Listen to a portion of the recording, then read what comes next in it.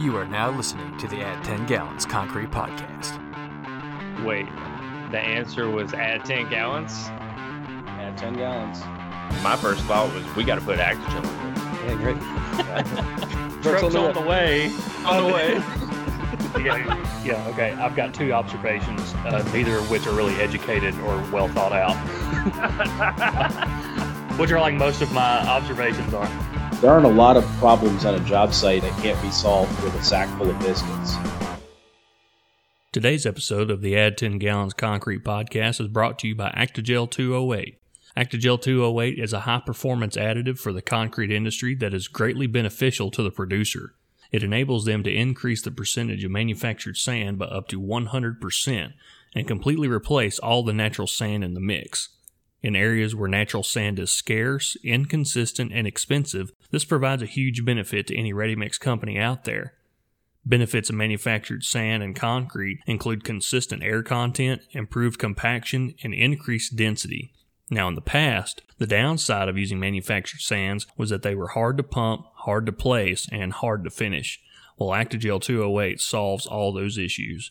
By improving suspension, stability, and the quality of the cement paste in the mix, Actigel overcomes the old issues with manufactured sand and leaves them behind. Let Actigel 208 improve the quality of your mix while saving money on every yard you produce. For more information, visit us at actigel.com. That's ACTI-GEL.com. Well, welcome in, ladies and gentlemen, to the Add 10 Gallons Concrete Podcast. I'm Josh, and as always, I'm joined by Paul and Joey, like usual, and we apologize for not putting out any content in a while. We've been busy working, spreading the good word of Actigel and on concrete job sites all over this country, but we finally made it back to the studio to bring you guys some content, and today we have a special episode. We've decided to drill down on one of the key topics in the concrete industry, and it has been for a while, and it will continue to be so. So we're going to talk about carbon emissions, and we're going to go in depth with fantastic detail, stats, and plenty of information to back up our claims. So in order to do that, we got Paul and Joey here. Paul, what's going on, man? What's up, dude? Glad to be back. Excited for this special episode. Give the people the truth about what's going on with this CO2 stuff, where it's coming from, why it's coming, what we're going to do about it, and then what kind of impact we're actually going to have as we start to reduce the emissions in this industry. Yes, sir. Yeah, we're going to be legit on this one. Hashtag no fake news found here in the podcast. Straight facts. Straight facts. What do you think about that, Joey Bo? I'm excited about it. Glad to be back. I missed y'all boys. Yeah, for sure. We've been all over. And we also will continue the regular scheduled episodes with guests on in that final segment. We're going to have a guest next week. So the regular style of episodes will return as well. But for now, it's going to be us three talking about stuff that matters to the concrete industry most. So we got a lot of things to tackle. One thing that we'll continue to tackle throughout the entire episode is misinformation, or not necessarily misinformation, but possibly a false perceptive. Yeah, maybe you're only getting one side of the story here. Maybe there's more to drill down that you're just not aware of, and we weren't aware of until we drilled down into it. Right. Well, and by that I mean, the concrete industry gets slammed for carbon emissions. It's low-hanging fruit, but it's not necessarily warranted. And like always, we talk about it here on the show, there's a big difference between concrete and cement. And a lot of people don't get that right, even academics. And I think one thing to cover is the term sink. And what is a sink as we talk about it today? Yeah, so we're not gonna decouple cement emissions from concrete emissions because no one who's analyzing this is decoupling it. So we're just going to have to roll with what they're using as their terminology, and we're going to do that. Part of what you don't see in the headlines a lot is a full life cycle analysis of these things. And so as we get to talking, you may hear us talk about a sink, and that is a product's ability to absorb CO2 from the atmosphere. The CO2 is sunk into the product. So if you hear that terminology, it was new for us. So as we talk about it, we didn't want people to be left out there. Yeah, I think a recurring topic that we're going to see in this podcast is going to be just education to the general public. I know I kind of liken some of these things to my experience in the hunting community, but it's literally the only other thing I know about other than concrete. That's the 2 parts of my life is hunting and concrete.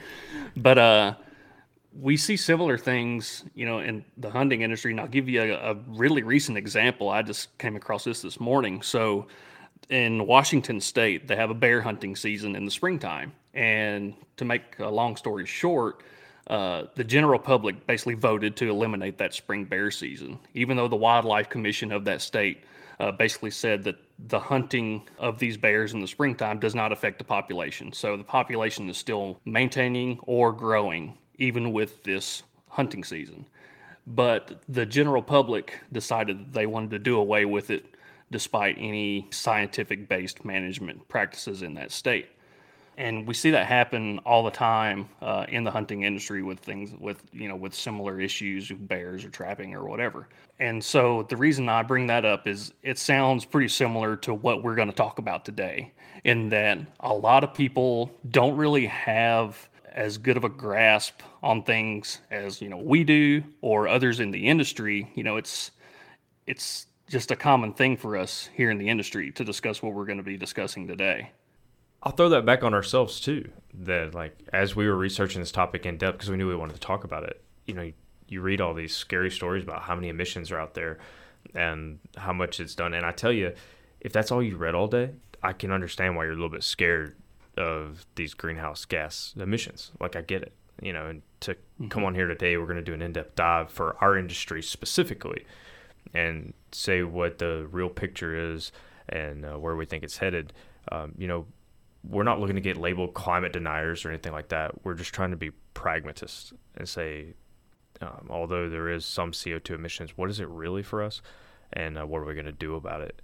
Yeah, there's certainly a disadvantage to the social media is the best worst thing to happen to us in the last couple decades, in that a lot of people may be getting one side of a viewpoint from an industry. Like hunting, for example, you see all the time. There's a big media story about some guy going to Africa and trophy hunting and blah, blah, blah, blah, blah. Well, the same can be said with construction. And in some circles, construction and the byproducts of construction and the material manufacturing process and everything that has to do with that, they only see the negative side. And while we're on our side of the industry, we could probably do a better job of presenting these facts, and I think that's what we're trying to do today, and just represent the construction industry in a positive manner and just educate people on what really goes on, because the people that aren't involved in construction is a vast majority of the population. The construction is still a pretty niche community, but all of the other people that are going to be casting their vote in favor of or against some bills or certain politicians that want to push things through, their opinion matters, and it needs to be an educated opinion, because at the end of the day, the majority rules, and if they don't have an accurate viewpoint of what really goes on in the industry, then it's gonna hurt us, no doubt. We'll kind of start things off here, with CO2 emissions. The stat you often see is that cement is 8% of global CO2 emissions, but in the U.S. it's only 3%.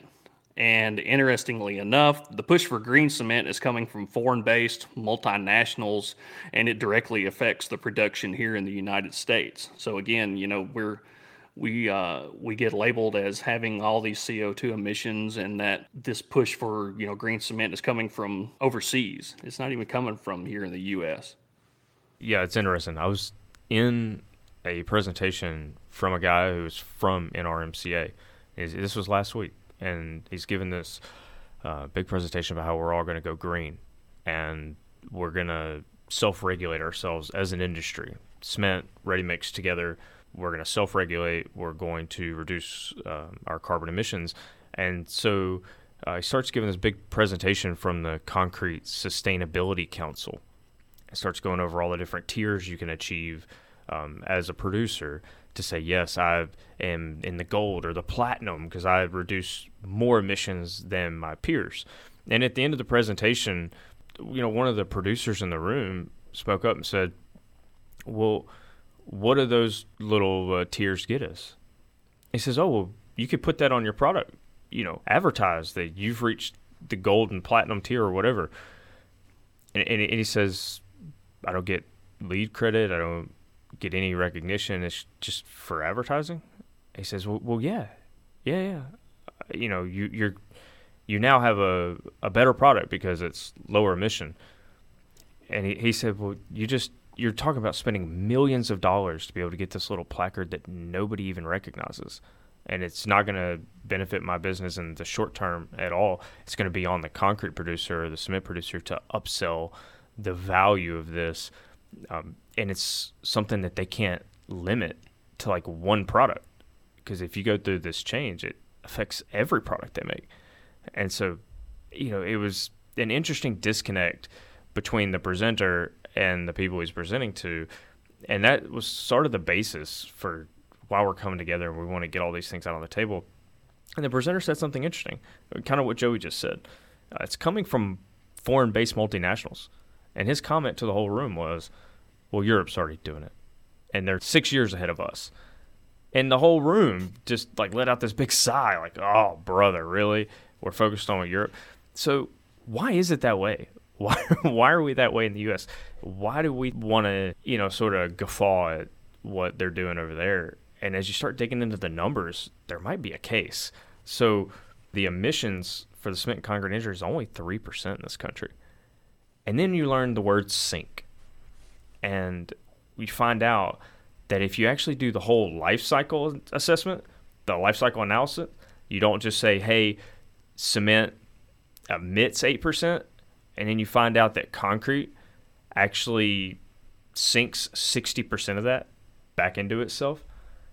So in the United States, you're talking about 1.4% of CO2 emissions comes from the cement concrete industry. Right. And what you said by sink is the concrete literally absorbing CO2 from the atmosphere naturally. Correct. Right. And so it's a sponge, soaks it up, that CO2 gets in, the calcium ions that are in there, they're probably in the form of calcium oxide. They're going to react with the CO2. Now it is bound calcium carbonate back inside the concrete. So like through the years, we always heard like, hey, concrete gets stronger and stronger with age. The longer it's in the ground, it actually continues gaining strength. Well, why is that? Well, this is part of that reason.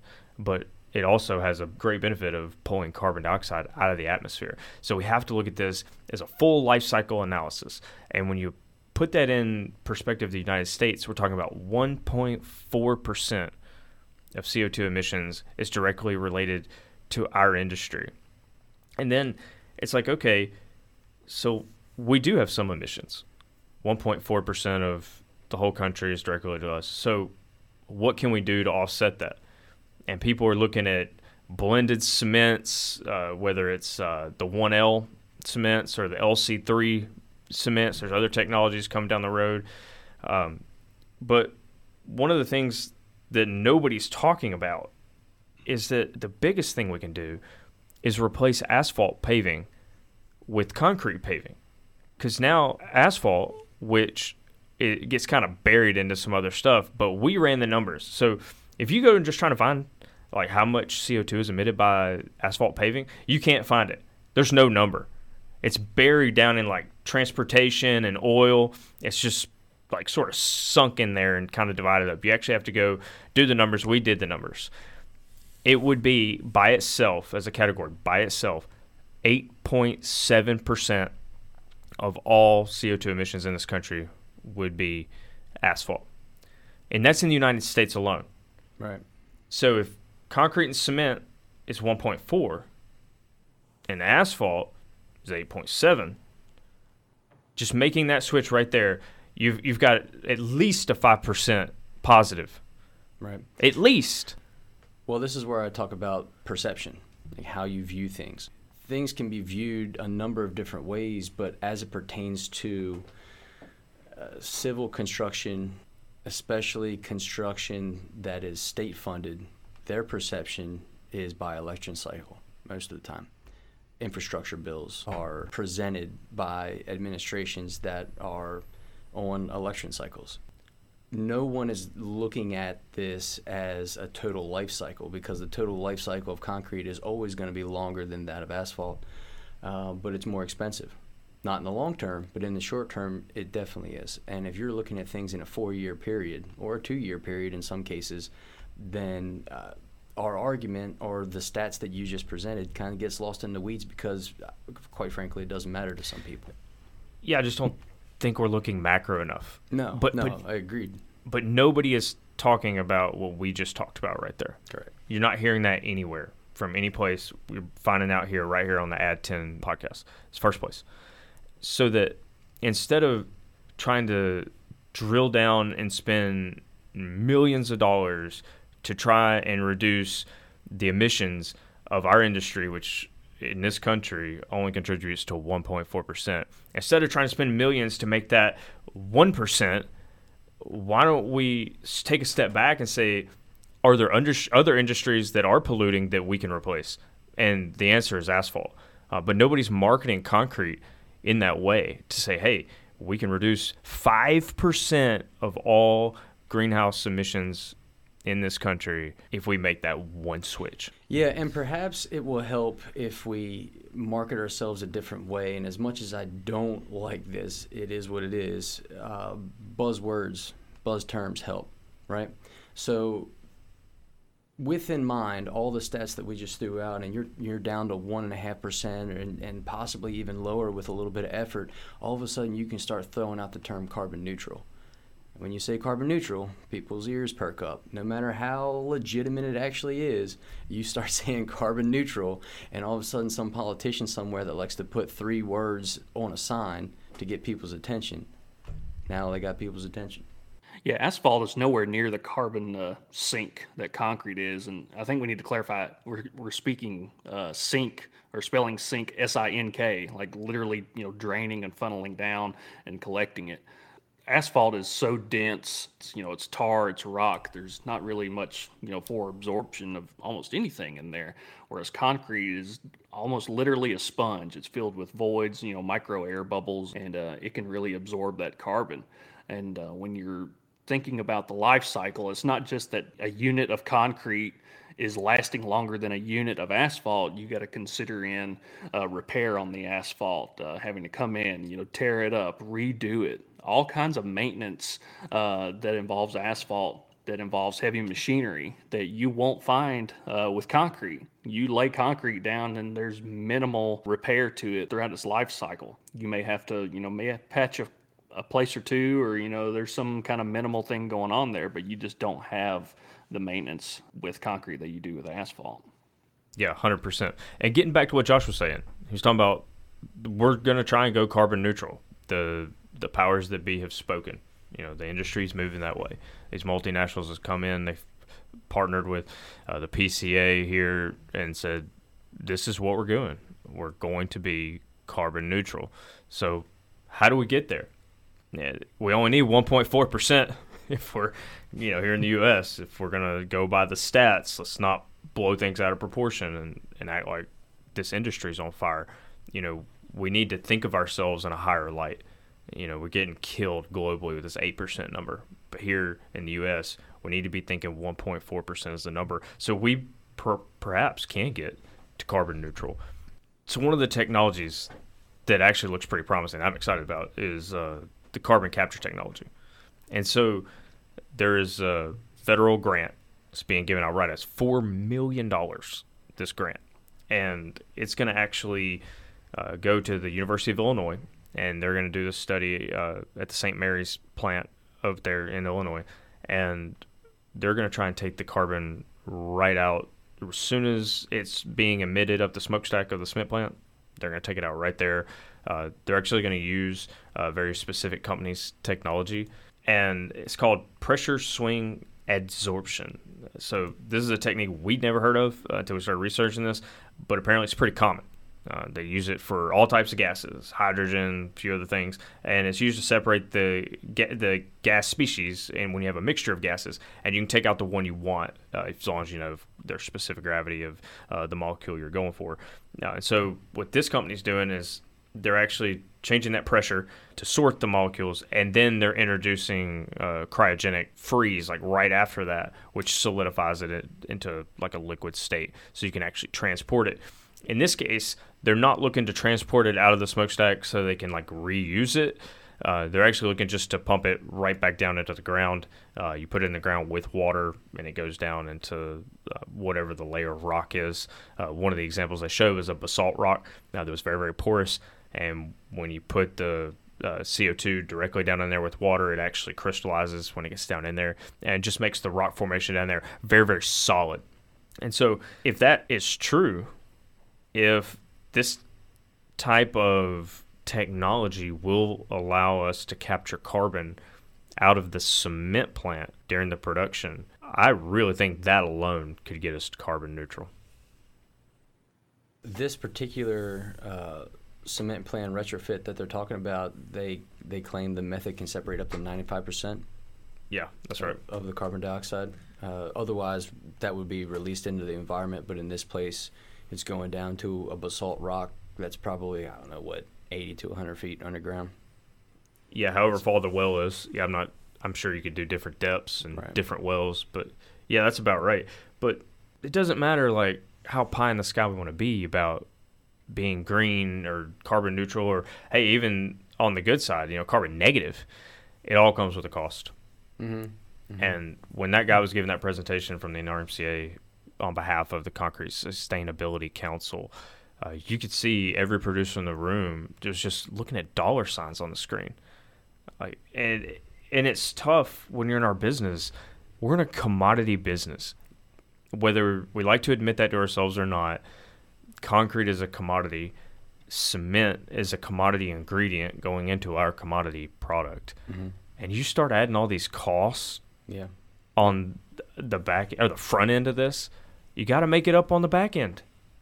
Yeah. Mm-hmm. No, you're 100% right. I mean, it's a high volume, low margin business. It always has been. And if it don't make dollars, it don't make sense. And you also have to look at things in relativity as well. I mean, the study that we're talking about here for this carbon capture research, $4 million is a big number, but it's also not a big number. You look at the amount of money that they're spending on other energy resources or other renewable energy methods that are much, much less efficient and also not adopted yet. You would have to change everything about the energy structure of our country or the world in order to adopt certain technology. When you start looking at wind, solar, and everyone knows that everyone that listens to this show knows that I'm a huge proponent of nuclear energy as far as the efficiency of it. But you look at the massive sums of money that you need to sink into a nuclear energy facility. All of a sudden, $4 million doesn't seem that much, relatively speaking. So, yeah, $4 million seems really cheap to me because we've all been on job sites and we've been around enough that we've seen things that cost about $4 million. It doesn't seem that much when you think about it. What? That's the amount of the grant. Yeah. From the feds. Right. That they're giving, and that doesn't include the private money that's coming in from the St. Mary's folks as they sort of help out. And then if it all works, then you could talk about designing one of these fancy systems that take the CO2 out. And then you got to do that to all the plants. I mean, I just can't even imagine what that number would be to retrofit one of these plants. Because for the folks who haven't seen it, and we'll link to it in the show notes of this, but when you go look at like what one of these gas pressure swing adsorption deals with the cryogenic attached to the end of it, I mean, it's massive. It's huge. It's going to take people a lot smarter than the folks here to operate it, and that's going to cost money. It all costs money, and the cement industry is going to want a premium for that. I mean, I know I would. It's not all going to be for the good stewardship of the planet. These people are running businesses, and as much as the guys on this podcast right here, we want to leave every place we go into, we want to leave better than we found it, because that's how we were raised, and that's no different to how we approach the earth.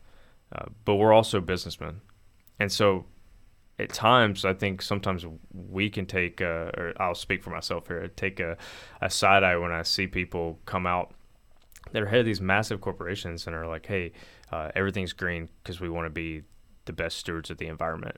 And I only think that's half the story. You can speak for me there as well. I think the other half is that it's a business move. And one of the things as a business that if you are sort of gauging the political winds of how things are moving, whether in your specific country or region or globally, you got to think proactively. And one of the things that I keep coming back to is that in order to make an industry change, you can either offer them a carrot or a stick. There's two ways to get people moving. And in this industry, it is my opinion that these big multinationals are trying to offer themselves a carrot so that the government, politicians, NGOs that are going to craft policies are not going to hit them with a stick. Yeah. So can we as an industry get out in front of it and then market it successfully and say, hey, we're actually carbon neutral. Please don't hit us with insane regulations that make it almost impossible to run our businesses. Well, yeah, perfect example about perception. And I kind of touched on the political aspect of that a little bit earlier. You go out as an industry and prove that you can achieve carbon neutrality or close to it, then all of a sudden when these politicians want to talk about the carbon emissions, be like, no, listen here. In your infrastructure proposals, you should be proposing more concrete paving.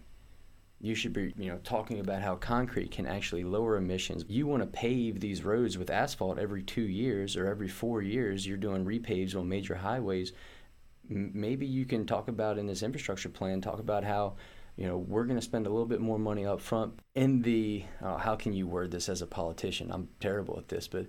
That's why we're not politicians. Yeah, right. And in the pursuit of carbon neutrality, we're going to spend a little bit more money up front, but we're going to pave things with concrete because they have less maintenance long term, they last longer, they absorb carbon out of the air, so on and so on and so on. Talk about all the great bullet points. Now, all of a sudden, if you change the perception of these politicians, they're less likely to hit you with a stick. Yeah, and the NRMCA has been trying to market concrete paving just on a cost-for-cost basis, saying, hey, we're really close now. Mm-hmm. Concrete paving is very close to the price of asphalt paving. But one thing we don't see in the marketing is relative to greenhouse gas emissions. Right. The asphalt industry, for whatever reason, whether it was just dumb luck or strategic, they're not really getting hit, I don't feel like, with the same kind of emissions. They're not getting hit over the head the way the cement and concrete industry is. But that's because there's no figures tied directly to them. You have to literally go in and find how much asphalt was produced, and then find white papers that explain the life cycle of that and what those emissions look like, and then do those calculations yourself, because it's all buried into other stuff. And so we had to pull that out ourselves. And so I think going forward, like you said, Josh, we have to market better that concrete's actually the greener alternative to pavement. And, oh, by the way, it's actually not going to cost you much more at all. Right. Yeah, it all comes back to education. Like we've said before, the general public needs to know this, and we're doing that today. I don't know if it needs to be pushed on social media or just whatever. I think it's important to bring up the other construction materials that we get compared to a lot.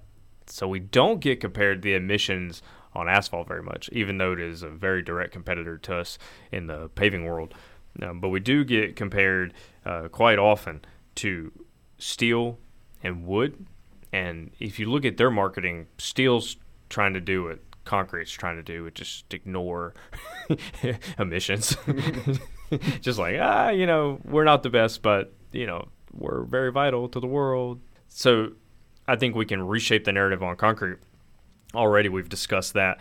Now we can discuss what we're compared to. And so the asphalt is going to be over 8% of emissions. Iron and steel is about 7.2% of global emissions, and deforestation of the wood is only 2.2%. So that doesn't, the deforestation, we're talking about life cycle analysis there. So the trees are really good, obviously, taking in CO2 and then turning that into oxygen. So the guys, that's when it's alive. But wood is going to use that as part of their life cycle analysis. Hey, while we're waiting to cut it down, it's soaking up CO2. One thing with the concrete that we don't talk about a lot is crushed concrete. When you rip it back up, you crush it, and it's just sitting in a yard somewhere, just waiting to either be used or landfilled. Guess what that's doing the whole time? It's laying there. It's a carbon sink. And it's actually better now that it's broken up because you've exposed more surface area. Right. So you've got more sink going on. So it's not a bad thing if you got some of that broken concrete just laying around your plant, getting ready to use it as a RCA. In the meantime, it's soaking up a whole lot of CO2 out of the atmosphere. And as we start to compare ourselves to these other materials and we start to continue to build and we want to build more green, there's other forces at play that are driving this outside of the concrete cement industry, outside of the regulatory agencies. We're also dealing with academia that is constantly researching ways to reduce these emissions and spitting out these statistics like 8%. We're responsible, our industry is responsible for 8% of emissions. I was just on a call today with some very, very smart guys who are doing research at a university, and they're looking at reducing the CO2 of concrete. They're using some of our products in their research. And, I challenged them. I said, wait a minute, you're using these big numbers, but you didn't take into the life cycle analysis of this. You're not taking into account that the USA is actually way better than the statistics you're throwing out. How come you're not talking about any of that? If you're marketing this to the USA, why aren't you doing that? And, they just said, oh, I'm not familiar with all those things you said, so I can't speak to it. And they just went on to the next thing. And I think that kind of fired me up even more coming in here because these people are right in the middle of it. They're leading the charge. They're the tip of the spear. And they don't even seem to have all the numbers that we're presenting here in this podcast. You think that's because they don't need to? Well, what's their job? Their job is to get grants. Yeah. And test stuff and then eventually get it to market so they can get more grants and more partners and get more things to market. And if this is the way you're going to get grants by saying these things, then that's what you're going to say. And it doesn't mean they're wrong. Their data's not wrong, but I think it could have been more precise. But if you don't need to dig down and learn the precision necessary for this country, and you're not saying so, instead of flouting and touting 8%, instead you could be saying 1.4%, which is a much more positive number. Well, that's not going to get you a grant. You're going to go after stuff that they think are low-hanging fruits, and that's what we're doing. But academia is typically 10 to 20 years ahead of stuff that's actually in the field. So instead of trying to revamp this, are there other grants that could be, put out there? Or there's other technology that we're doing? And the reason for that would be not focused on CO2 reduction in our industry because we're only 1.4%. We're not 8%. So the United States government, why aren't we putting money in other places to advance other technologies that could really make things better for the people rather than looking at carbon emissions, which, as we've learned here today, is much less of a problem for our industry than we thought. Well put.